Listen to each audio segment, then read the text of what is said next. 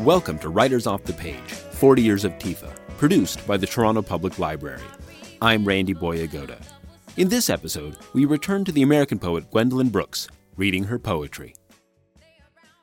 Because black, brown, and white, and red, and yellow heavied my hand and heart. I shall tell you a thing about giants that you do not wish to know.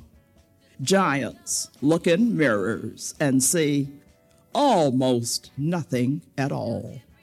But they leave their houses nevertheless. They lurch out of doors to reach you, the other stretchers and strainers, erased under ermine or loud in tatters. Oh, moneyed or mashed, you matter. If you ask most people who read Gwendolyn Brooks' poetry what it might mean for her to sound, as she put it with such wonderful self-regard in the prior episode, Gwendolinian in her verse, they'd probably point to the importance of Chicago, to the sights and sounds of her work, and specifically Black Chicago, and rightly so. That said, her eye and ear didn't stop there, especially later in her career. In the poetry she's reading in this episode, Brooks moves well beyond her beloved Bronzeville world. She goes back in time to reflect in verse on the life and work of Nobel Peace Prize winner Jane Addams, a white feminist peace activist and advocate for social equality. She travels across the Atlantic to South Africa to think through the prospects of a young black man living just outside apartheid-era Johannesburg. Elsewhere, Brooks defends the memory of a murdered little girl from what she calls that large animal, the public, after the girl becomes the stuff of lurid newspaper reports following her violent death in New York. In all of these instances, Brooks's capacities for socio-political solidarity and imaginative sympathy model and enact exactly what she asked readers to offer the Bronzeville people she more frequently wrote about throughout her career. It's not hard at all, I think, to make the case for Brooks's continuing relevance on all of these terms, whether we think about her writing about black experience in urban America or about other persons and places. But the final poem she reads in this segment, one that she sneaks in just before time's up, might be just the most unexpectedly relevant, in no small part because of how incredibly irrelevant it seems at first. The poem is called Computer, and the way Brooks talks about the state of our humanity during machine-age living, never mind her vague reference to some tech-related announcement that had taken place around the time of her being in Toronto, feels, well, like an old person complaining about the world these days.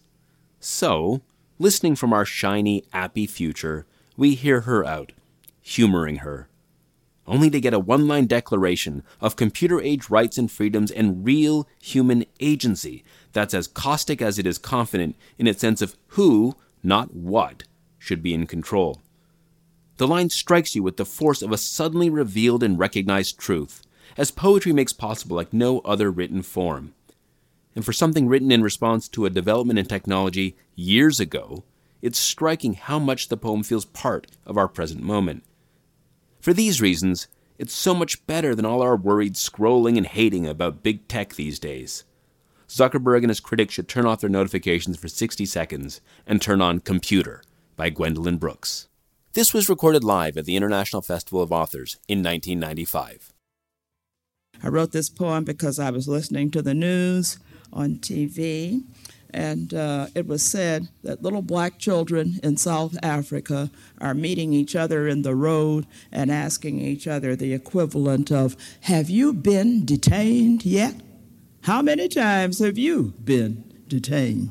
I thought that was perfectly appalling, and I decided I would have to empathize with one of those children. And I have here the near Johannesburg boy. This boy can't live in Johannesburg. Perhaps he lives in Soweto. My way is from woe to wonder. A black boy near Johannesburg, hot in the hot time. Those people do not like black among the colors. They do not like our calling our country ours. They say our country is not ours. Those people, visiting the world as I visit the world.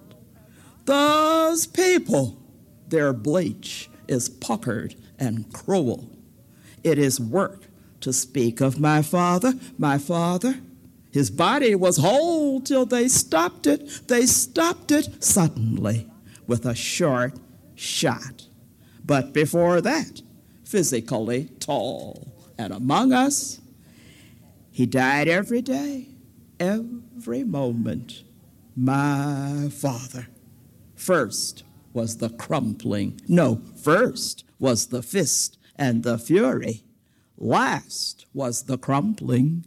It is a little used rag that is under. It is not my father gone down. About my mother was this loud laugher below the sunshine, below the starlight at festival. My mother is still this loud laugher, still moving straight in the getting it done, as she names it. Oh, a strong eye is my mother, except when it seems we are lax at our looking. Well, enough of slump, enough of old story. Like a clean spear of fire, I am moving. I am not still. I am ready to be ready. I shall flail in the hot time. Tonight, I walk with 100 of playmates to where the hurt black of our skin is forbidden. There in the dark, that is our dark. There a pulse across earth, that is our earth. There they're exalting, they're exactly, they're redeeming, they're roaring up. Oh, my Father, we shall forge with the fist and the fury.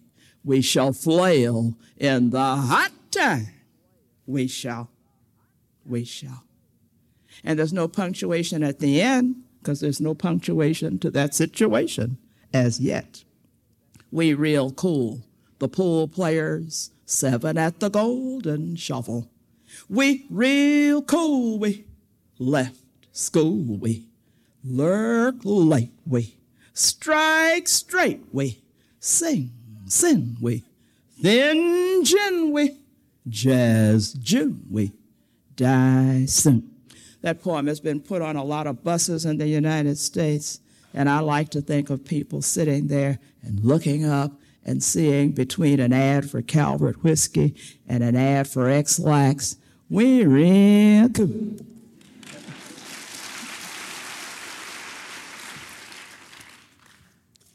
I'm going to read you a poem called Jane Addams. Many of you have heard of Jane Addams and Hull House. Born September 6, 1860, May 21, 1935, she died. I just recently wrote this poem. I am Jane Addams. I am saying to the giantless time, to the young and yammering, to the old and corrected, well, chiefly to children coming home with worried faces and questions about world survival. Go ahead and live your life. You might be surprised. The world might continue. It was not easy for me in the days of the giants, and now they call me a giant because my capitals were labor, reform, welfare, tenement regulation, juvenile court law, the first, factory inspection, workmen's compensation, woman suffrage, pacifism, immigrant justice, and because black, brown, and white, and red, and yellow heavied my hand and heart. I shall tell you a thing about giants that you do not wish to know. Giants look in mirrors and see almost nothing at all. but they leave their houses nevertheless. They lurch out of doors to reach you, the other stretchers and strainers, erased under ermine or loud in tatters. Oh, moneyed or mashed, you matter. You matter, and giants must bother. I bothered. Whatever I was tells you. The world might continue. Go on with your preparations, moving among the quick and the dead, nourishing here, there, pressing a hand among the ruins and among the seeds of restoration. So speaks a giant, Jane. I'm going to close with thinking of Elizabeth Steinberg. This was a little girl who was beaten to death by her foster father, and he was supposed to have been an intelligent lawyer. Already you're on page 8, and in a while your name will not be remembered by that large animal, the public general. I don't know who will remember you, Lisa, or consider the big fists breaking your little bones, or consider the vague bureaucrats stumbling, fumbling through paper.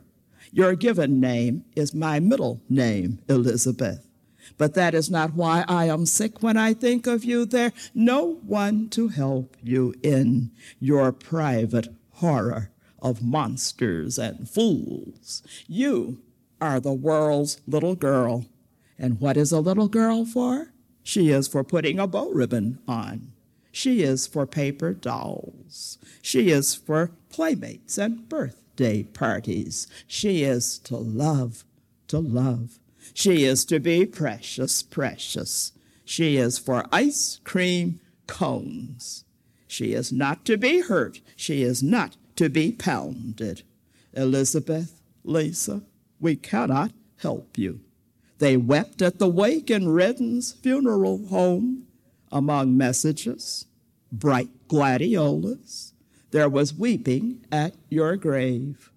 Tardy tears will not return you to air.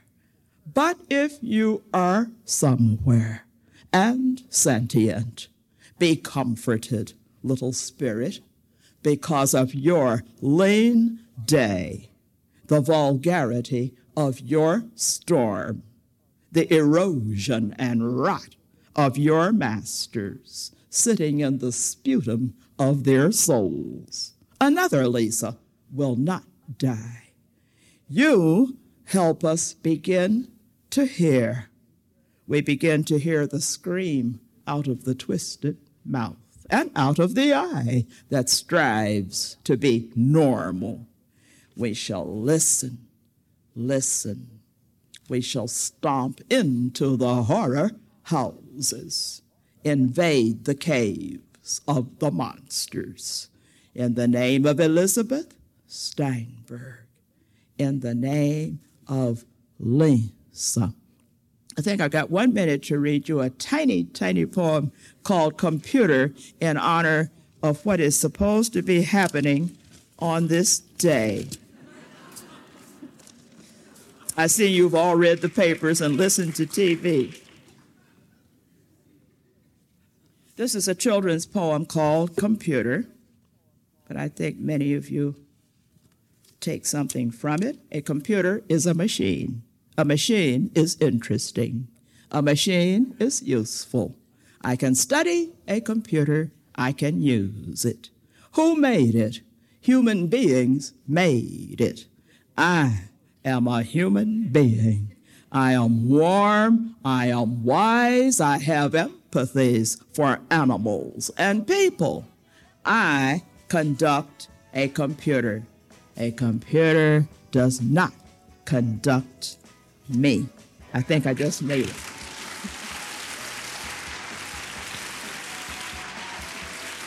Thank you.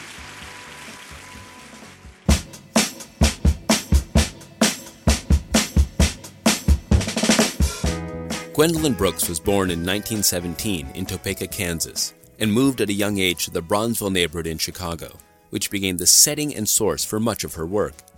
She began publishing poetry at the age of 13, brought out her first collection in 1945, and was awarded the Pulitzer Prize in 1950.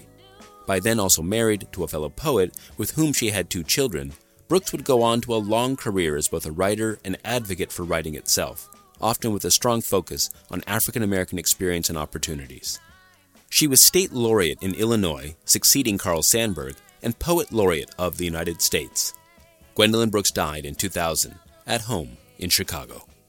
Writers Off the Page, 40 Years of TIFA, is a year-long podcast series that celebrates 40 years of the Toronto International Festival of Authors.